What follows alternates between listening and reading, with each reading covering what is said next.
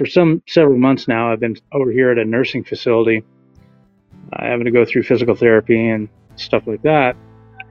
And with the corona or COVID thing locking everything down, they've got us really locked down. The only thing that's really made it halfway tolerable for me is binge watching a bunch of A-Bomb 79, some AVE, This Old Tony, and of course, Essential Craftsman.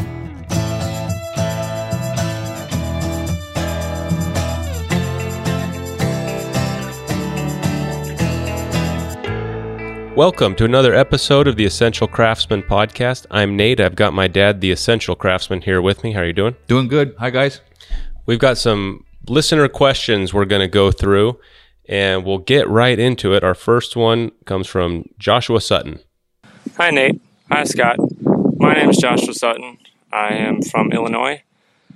I am new to the carpentry trade. I've got a lot of questions, so you might hear my voice on here a couple of times. At the moment, my question is, if you are building a structure, and it will be a mobile structure, and the surface you are building it off of is not level, how would you go about ensuring that all of your members are plumb and level and square to the base, as well as the roof? I'm not exactly sure how to work that out, but any suggestions you can give would be greatly appreciated. Love the work you guys do on the channel. It's really come a long way. Keep up the good work. Thanks.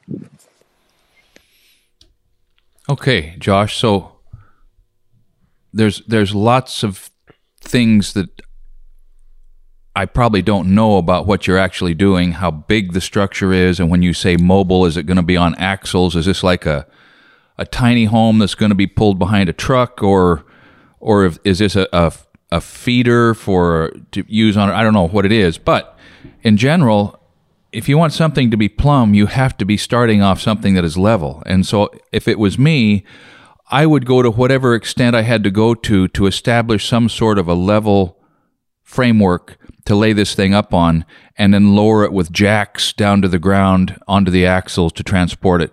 I know that in a fabrication shop or something, if the floor is not really level, that they will shim up or crib up or use big steel sawhorses to create a perfectly level base for building like big trailers or pieces of rock crushing equipment that have to be transported over distances.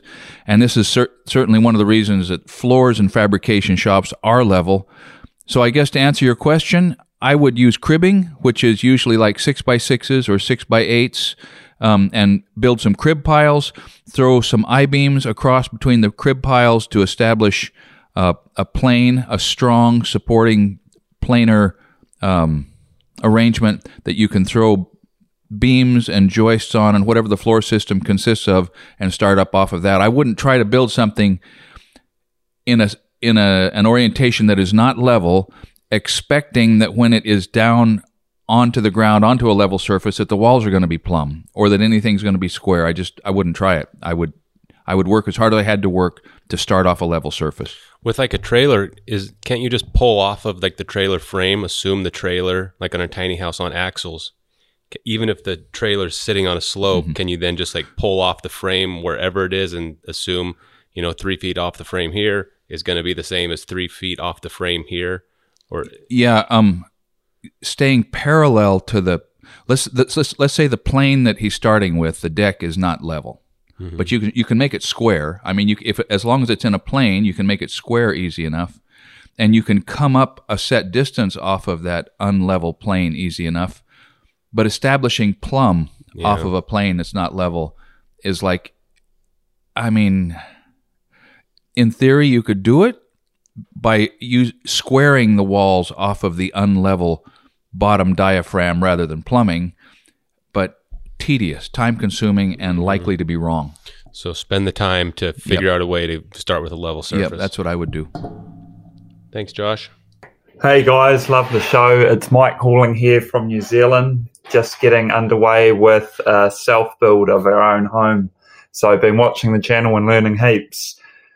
Just a question around the use of battery tools. I notice you guys don't seem to use too many battery tools compared to some of the other YouTubers out there, and just wondering why that is the case. Thanks, guys. Keep it up. Cheers. Okay, Mike, New Zealand. New Zealand's on my bucket list, man. I would love to see New Zealand. So that's where they filmed The Lord of the Rings, right? So I'm a Tolkien fan. Love those movies, especially the first one or two, and I would really like to see those filming locations and see where Frodo grew up, right? So battery tools, cordless tools. I love cordless drills. I love cordless impact drivers.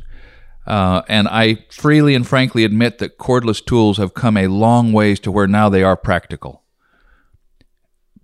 But number one, I just haven't spent the money to make the investment to replace all of my corded tools with cordless tools, because the cord, for instance, on a skill saw, and we'll speak to this on the channel when I review the cordless skill saw that somebody sent me. If you're working on the ground all the time, a cordless skill saw is terrific. At a bench, if you're working at a bench or just on the ground, it's great. But in real terms, once you're up off the ground, that cord becomes part of the tool for raising and lowering the tool. And I've done it both ways now. I've used two different kinds of cordless skill saws on the house. And maybe it's confirmation bias, and I'm just looking for the moments when I wish I had a cord on the darn thing so I could raise it or lower it instead of having to physically climb up and down. But for me, on a skill saw, in a full framing application, don't like it. Love it on drills and drill motors. I'm going to get a hold of some cordless grinders, cordless 4-inch grinders. I think they just make a ton of sense. I haven't done it. So I don't think cordless is a solution to every problem. I don't think that the newest tool is always the best tool, but I also am aware that what I'm used to is what I like to use. So great question, Mike. I don't have all the cordless tools in the world, and if I did, I would probably use them more, but I think that's the answer, because you buy a tool and it works great. You use it. Going out and blowing $100 on a battery version doesn't maybe make sense for you. Yeah. Maybe for somebody just getting their first Sawzall, they could do that, but I don't know, once you got a tool that works. It's true. So, and I also see some issues in Oregon around cordless tools and charging batteries in the rain. If you're under a roof, again, in a shop, at a bench, where you can charge your batteries and keep them dry, that's great. But I mean, there are just some things, you know. But I see this now. A cordless skill saw is really nice for setting concrete forms. You know, that cord's not always hung up on the stakes, and so I mean, ideally, the right tool for the job is the right tool for the job. Our next question came from Curtis Martin, and the audio is a little fuzzy, and he's asking about battery saws also, when we're going to do that review, which we just touched on, but the answer is probably fairly soon. I don't know, within a few months. I don't know. Maybe you're still using it, but one of these days. I'm probably going to use it inside the house a little more than I was using it framing. Yeah. So it'll be a while before I'm ready to talk about that. Yeah, it's a great saw. But let me just say this. I got a chance to use, the guys that helped us with the siding had a cordless Makita, and so I used that. My friend Steve let me use a cordless Makita a year ago, and now I've used a cordless Skill, so there's an interesting comparison there. Yeah. Thanks for the comment and the note, Curtis. He also spent time in Farmington. We had mentioned that regarding the oil field, so hopefully we'll learn more about that one of these days. Hey, guys. I just started my own shop, and I'm hoping to make a YouTube channel based off of my exploits in fabrication and prototyping. I was wondering if you had any advice on how to plan your content strategy. You guys have a very well put together online presence, and I think part of that is picking the right projects and covering them effectively and releasing videos on a good schedule. And I was wondering if you had any advice on the strategy of how you make this big machine that you've built work smoothly. And another thing that I was curious about, during your last podcast on EC2, you had a brief discussion about injuries, and as a former EMT, that got me thinking, what's in your first aid kit? What do you guys have in the shop or in your cars that you carry everywhere just in case? Okay, thanks for your time. Okay, so just starting his own fabrication shop. and wants to coordinate a YouTube channel with that. So first piece of advice that I've got is it is hard to produce work and produce videos. It's way harder than I thought. And that RR Builder, that's RR Builders, right? The guy that built Jimmy DiResta's shop. Yeah, I can't remember his name, but yes, that's the guy. So one of the things I admire about that guy is it looks like he's continuing to run his building business and his contracting business, taking apparently the same sort of jobs he's always taken for clients while he builds a YouTube channel. And I'm not sure how you would do that. I had to step back from my actual contracting business. I mean, clearly we're building a house, but working for other people and doing a YouTube channel would be hard. Yeah. It compromises your ability to produce the work on the schedule. So be aware of that. At least the way we do it. That's the other thing. You know, every channel that we know of, and ourselves included, kind of has to figure out what works for them and their workflow. Yeah. So I don't know. Just sort of start testing, make some videos, see what works. If you're lucky, like we kind of got an audience kind of quickly, you know, maybe 1,000 people who were watching our videos, and that gave really helpful feedback and kind of helped steer the content strategy, because we were able to have an idea and feedback on what was interesting and what's not. So I don't know, it's a challenging thing, but I don't know. So a couple things. What is it? 80% of businesses fail in the first 5 years? Something like that. So I don't know what the percentages of new businesses that are also trying to build a YouTube channel would be that would fail in the first 5 years. So be aware of that. It's going to pull some of your vitality away from your business trying to create a YouTube business. So just count the cost. The other thing, what was I thinking? One of the things that made it possible for us to gain viewership was the fact that I wasn't trying to make the videos, because as the guy doing the work, I would want to go too far into the weeds on too many of the actual production details to keep it entertaining. And Nate's perspective, he's a couple steps back from that, looking at it through the lens that is never to be forgotten, and that is that it really is entertainment first. And so we're able to kind of negotiate the compromise between instruction and entertaining. And if you're making your own videos about the work that you're doing, you can't help being absorbed by how hard it was to figure out that jig, about how tricky it was to get that thing centered up, about how beautiful that weld is and what you had to do to make it happen. And so the temptation is going to be to go too far into the weeds, he said, in the technical details, and not be able to keep it interesting to a wide cross-section of people. So think of that too. Yeah, speaking of too far into the weeds, I think that's where we find ourselves. Like you said. Maybe last thing though, making videos is fun, and I have a feeling, Will, what you're kind of saying is you're going to fabricate and you want to film it, and you should, and it is fun, and it's very it's a fun hobby separate from if it's a long-term business, the filming and videos. So I say go for it. Put them up there, get some feedback, and you'll know where to go from there. All right. Next question. Hey, Scott and Nate. My name is Aaron from Denver, Colorado. Longtime watcher of the series. I appreciate the high-quality craftsmanship as well as the good YouTube videos. My question has to do with the formula of a YouTube video. Nate, I guess this would be more in your ballpark, but can you kind of talk about how you use the footage, how you break down the videos in terms of B-roll, narration, and maybe the software you use, and why you use it? Thanks a lot, guys. Okay. There's definitely no formula, unfortunately. I wish there was, but the way it works for us usually is we kind of film as much as we possibly can on the given topic or project. And then in the editing and kind of after we can see what we have to work with, the video kind of sometimes reveals itself. Maybe it's almost like carving or something. Once you kind of dig in, it'll start to take shape. And so At this point in my life, I'm kind of filming everything everywhere I go. I usually have a GoPro, and whether it's the kids or the garden, if you watch that video, I've kind of am always thinking of what might be interesting B-roll or weather events. If there's a lot of neat clouds blowing by my house, I'll put up a camera and get some shots of those. So I don't know. I guess I'm thinking in terms of like a fishing net and casting a really wide net, capturing as much as we can, and then usually by the time we sit down and look at the footage and think about what the best story or video is, it's a little more obvious at that point. So I don't know if that's helpful, but something that Nate has insisted on that I didn't understand too well until I started watching a few other YouTube videos after having watched ours that he made is don't get in front of the camera and start your video by telling the people what you're going to tell them.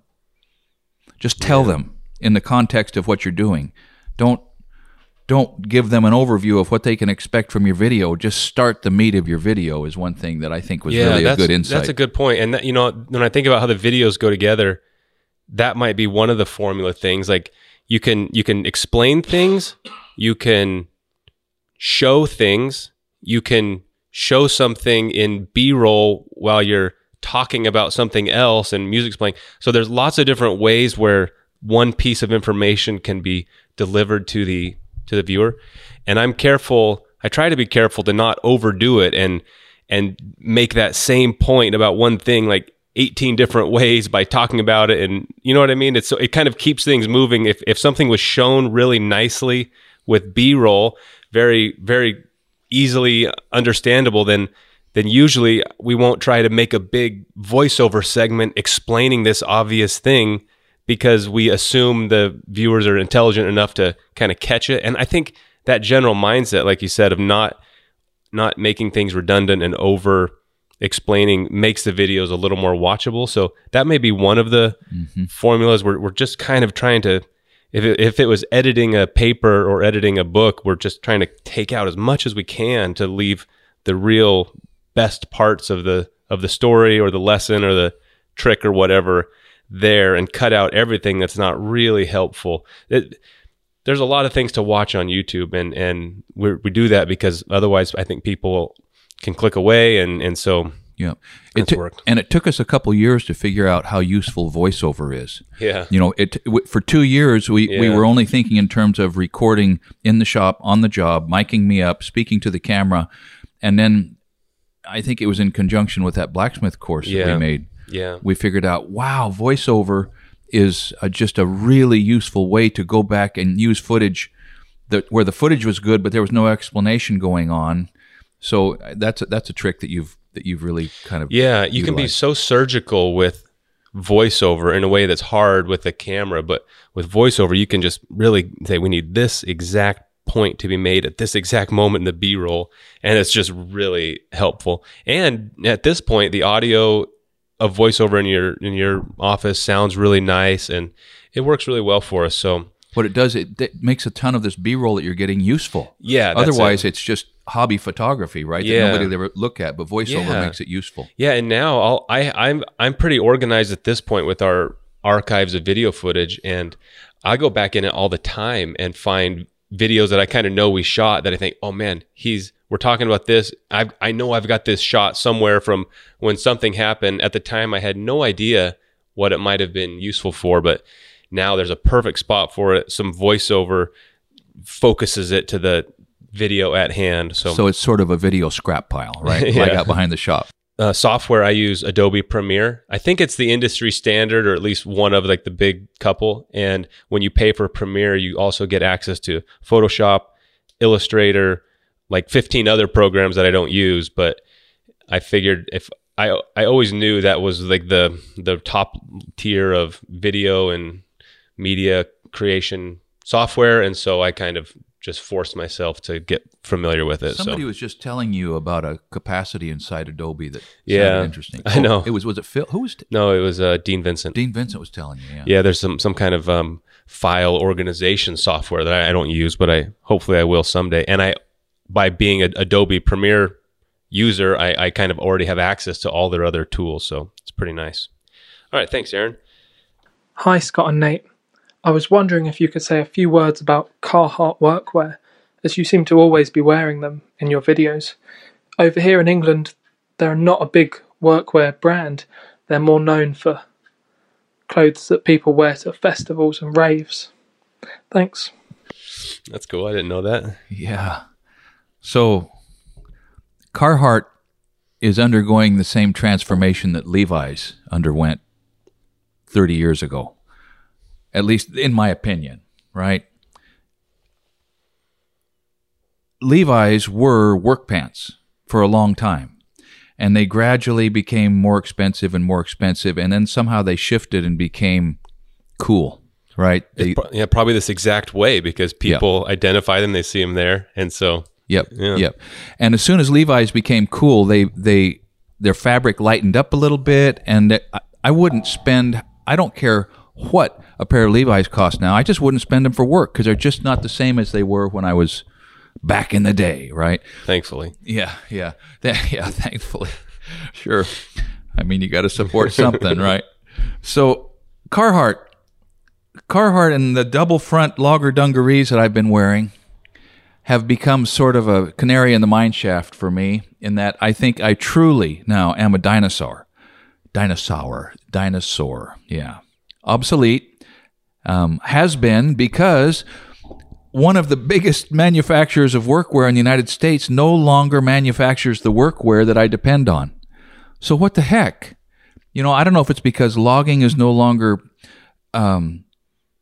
politically correct. I don't know why, but Carhartt no longer makes the pants that I have to work in. It's because there's no demand. There's no demand, I guess. I think they see a style of workwear for the next generation as being their market. Well, they see it like in their numbers and books, because I don't like to wear big, heavy pants like that, and there's other work pants that are more appealing to me and probably others in my generation. So yeah, probably. Yeah. And there just aren't that many loggers. I mean, logging has been mechanized to the point that you don't have crowds of guys on the ground thrashing through the brush and the berries and having to have their legs protected. Mm-hmm. And for those that persist in that, there's a couple other brands: Prison Blues, Key, and probably two or three others. Roundhouse, something like that. Perhaps. Yeah. Perhaps. But I'm going to have to make the switch, and it saddens me. I mean, Carhartt is becoming style focused, and their prices are, relatively speaking, going up, and they still make great clothes. I think this is a Carhartt shirt. Yeah, Carhartt shirt, great shirt. But I think it's great. This is sounding a little critical from you, like they're doing something wrong, but I think I don't know about great, but it's hard for companies to stay in business for hundreds of years without kind of changing and moving. And I'm pretty sure Carhartt's like a family-owned company, right? I don't know about that. Oh, I don't know if it's a big publicly traded thing or not. We should find that out. But I don't know. Interesting to hear that it's only worn to raves and festivals in England. That's really surprising. It is, and so it speaks to the success of Carhartt's new emphasis. Yeah, right? Workwear that's worn to parties. Well, but again, I don't think that's the order, because, for example, Allie mentioned, my wife, that this was maybe 6 months ago, that Carhartt beanies, which they made forever, are really popular on Instagram and among fashion ladies. And it's not some like mommy version of a lightweight, stylish beanie. It's like, no. A Carhartt beanie is a style item. And so it's like if styles have adopted and taken that, I mean. So you know what this means, right? You're not going to wear Carhartt anymore. I'm done with Carhartt, baby. See you, I'm Carhartt. Not. I'll stand up for him. Sorry. All right. Thanks, Robbie. Hi, my name is Joseph, and I'm an apprentice carpenter with over a year of experience in carpentry. Still green, but getting there. I have a bit of a mouthful of question for you, but I hope you're fine with it. So, how was your first few years of carpentry when you're new to it? And how often do you work with apprentice, and how was your experience, and what traits do you look for when you're working with them? And lastly, what is your thought of the decline of skilled laborers and tradesmen in this generation? Thank you for your wisdom and inspiring young people like me. Keep up the good work. Well, thank you, Joseph. First of all, it's kind of hard to remember that far back. And there was nothing formal about any apprenticeship. I just went to work and got yelled at some, and worked with a couple guys that couldn't communicate very well but knew quite a bit.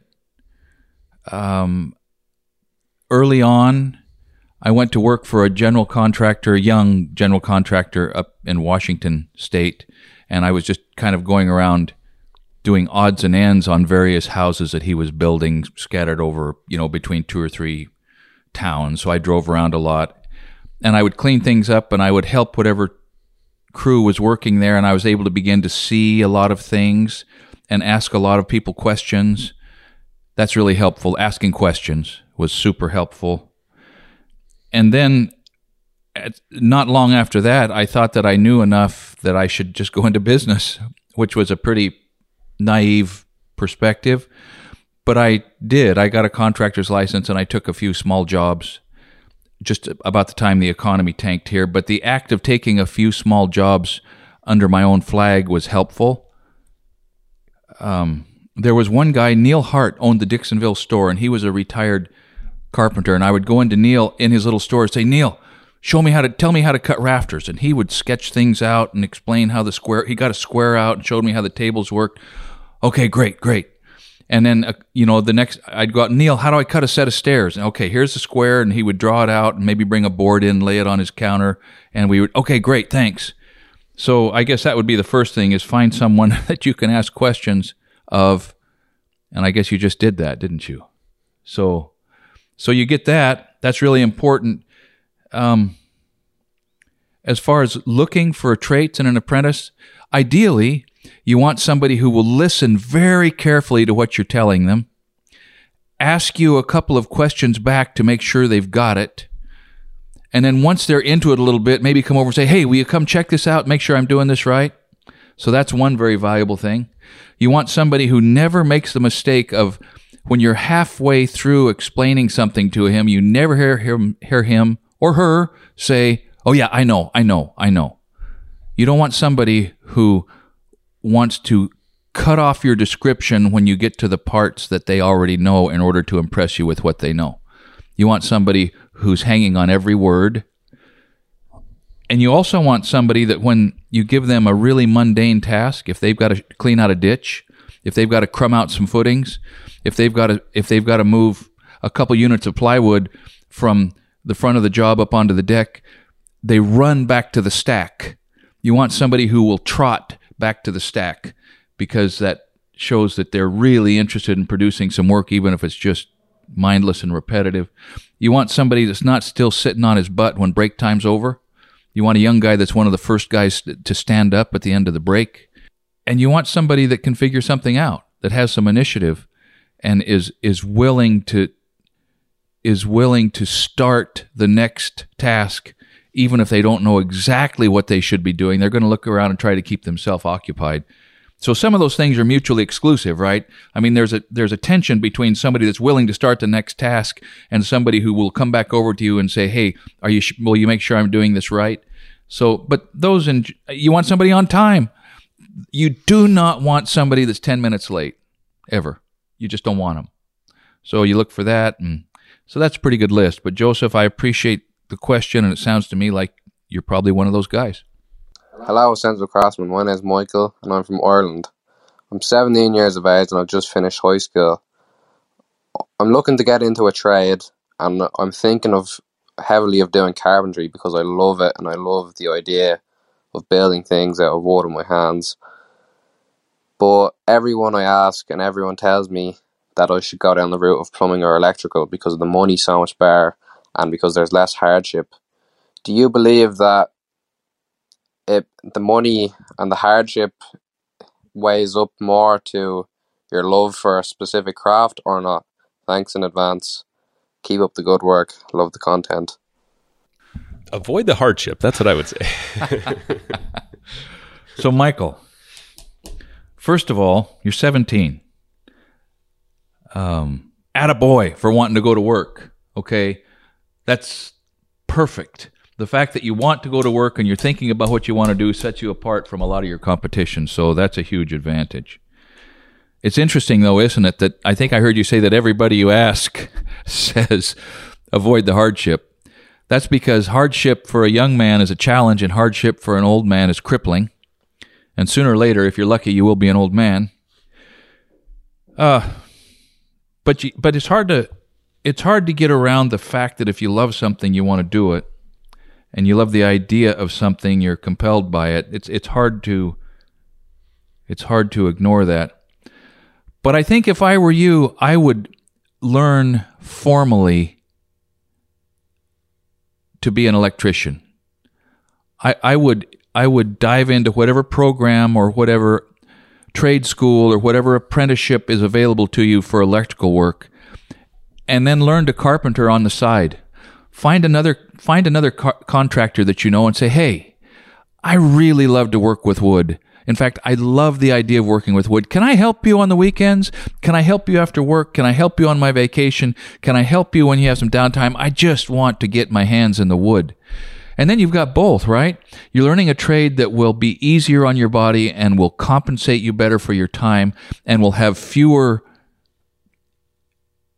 days off because of weather and will not abuse your joints so badly that you're living with pain and ibuprofen by the time you're 45.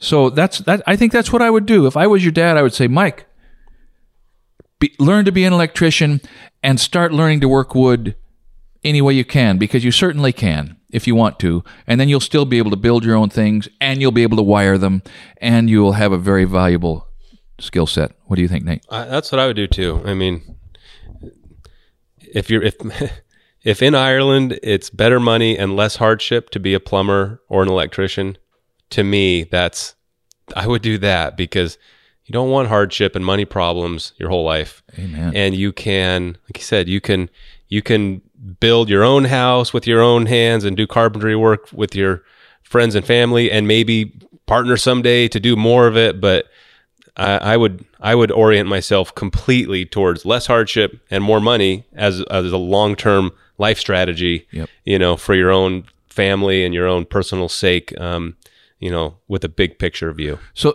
and you're only 17, man. 7 or 8 years from now, you could easily be what in the United States would be known as a master or journeyman for sure, electrician. By the time you're 23, you can be an electrician. And when you're 23, if you're an electrician, you can certainly go get a carpenter job and learn to be a carpenter. So now by the time you're 27 or 28, you've got both these things. Yeah. Holy smokes, what a valuable man you are then. So I would start with what Nate just did. Nail the thing down that will be greatest value over time, and then shut it off, use it for side work, and nail down the next trade. What's wrong with that? And that's a generally good, or at least that's generally a good approach, is learn as many different skills as you can, stack them up, because maybe 20 years from now, you're going to be one of the few guys in Ireland who can do electrical work, who understands carpentry, and maybe you learned like steel stud framing along the way or something, and somebody comes along with this problem, and you're going to like have, so you want to learn a lot of different things, but I would prioritize the, plumbing or electric, whatever is going to put money in your pocket and pay the bills first, because life can be pretty hard when you got hardship in that way. All right, thanks for the question. Good question. What's up, guys? My name's Woody. I'm from North Carolina. Huge fan. Love the podcast, and I love the YouTube channel. I look forward to everything you put out. Thank you. I had a question for your dad, Nate. I apologize in advance. I don't know his name. I'm sorry. But anyway, I work as a carpenter. I've been in the trades for about 10 years, and I've learned some skills along the way.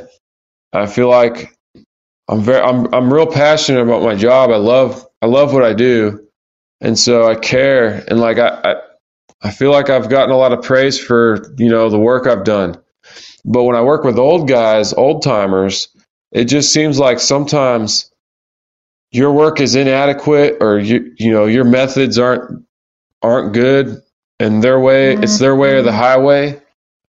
And it's just sometimes it's difficult to work with people like that. And on one hand, I respect them, and I, for how long they've stuck it out. It's hard work. I mean, they've had 40 years, sometimes more experience than me. I've had 10. But it's still kind of hard to work with someone like that that's a little short-tempered or rough around the edges, and some of them want to give you some information, some of them don't. And how do you go about that? Oh, got cut off there, but I think you can probably have something to say on that. Go ahead. Yeah. So great question, Woody.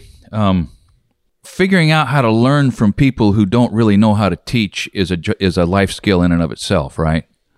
I mean, there are people who are lousy teachers either because they don't know anything or they can't communicate it or their personality gets in the way. So that's what you got to figure out, is how to identify the difference between those those types. The people you can't learn from because they don't really know anything, well, you just be polite and you humor them and you do your job and you don't sweat it. And the people that can't communicate, you hang with them to learn the worthwhile stuff that they do know.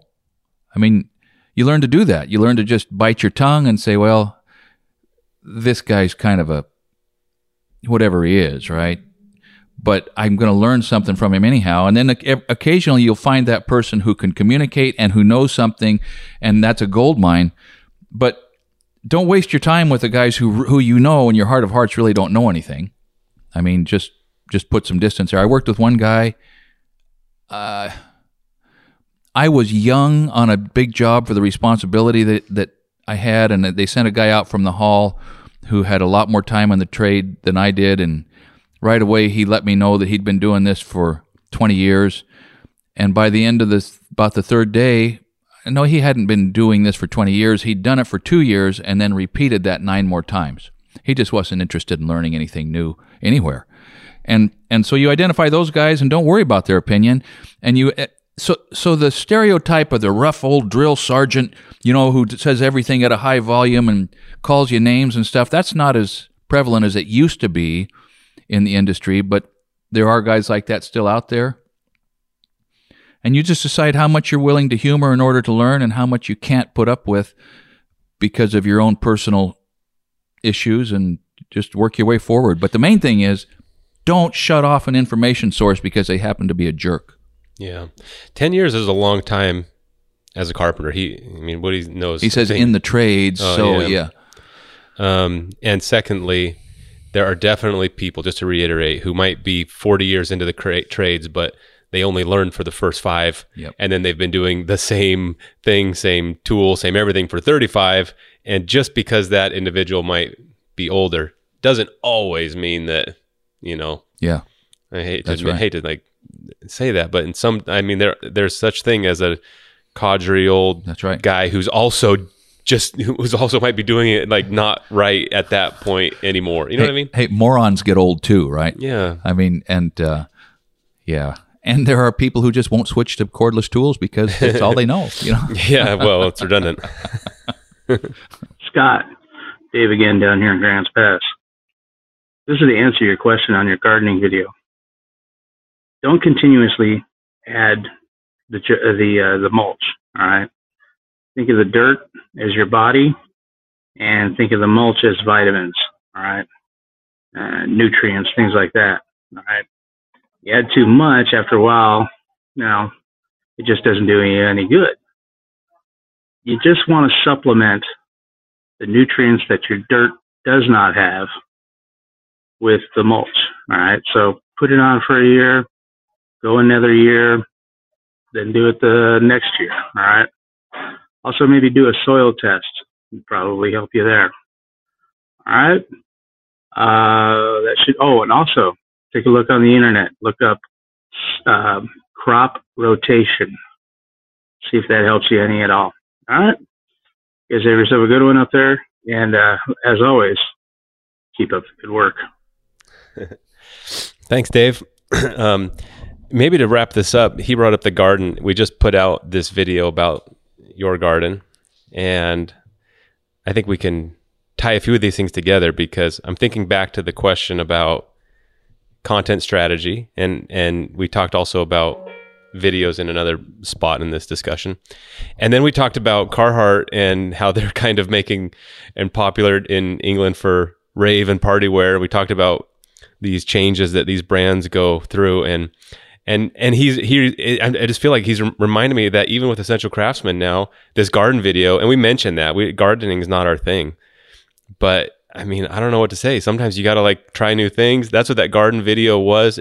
I think people enjoyed it, and it certainly is a nice garden, but I don't know, that hits all of those. We're trying new things. Also, we are, testing videos, and you know, I think we'll probably maybe do a little more gardening type of content here and there, because it was nice to do something different, to be honest. I kind of enjoyed just talking about something different, and as it turns out, I'm not surprised, but there's decent amount of expertise among the audience on this. So that's a takeaway from me. You know, we fairly recently did that video about that pressure vessel and my pressure system in the shop, and then this garden video just absolutely confirms what I have long suspected, that there's just this huge database out there of people that are watching our channel that really know some stuff, you know, at deeper and deeper and deeper levels. And it feels like a luxury to me to be tapped into my own personal encyclopedia. I mean, it's better than Ask Google, because it's just like real world experience that people are bringing. And I have a feeling only a very, very small sliver of people actually leave comments and contribute in that way. I don't when I'm watching YouTube, and so it's probably like a tip of the iceberg thing. In other words, if there's some really bright people showing up in the comments, there's probably some really freak show bright people who are paying attention. And in fact, we've received emails from people who like that, or kind of like, wow, listen, here's what you need to know. And there's a real, it's a real neat, you know, group. It's an unbelievably neat group. And I don't know if there will ever be a time when we or anybody else needs or is able to really fully utilize the knowledge base that's just percolating here in this group of people that are watching this channel. But you know, kind of hearkening back to when Nick Peltier and Evelyn had that overwhelming problem, and the response of the channel then in that one particular way, that family needing help.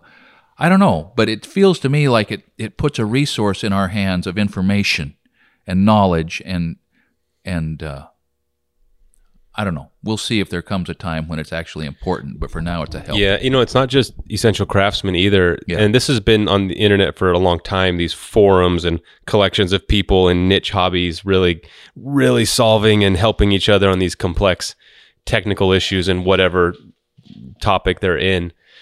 But even comments on sections on YouTube are like, this garden video has all of a sudden brought all this like really helpful gardening information.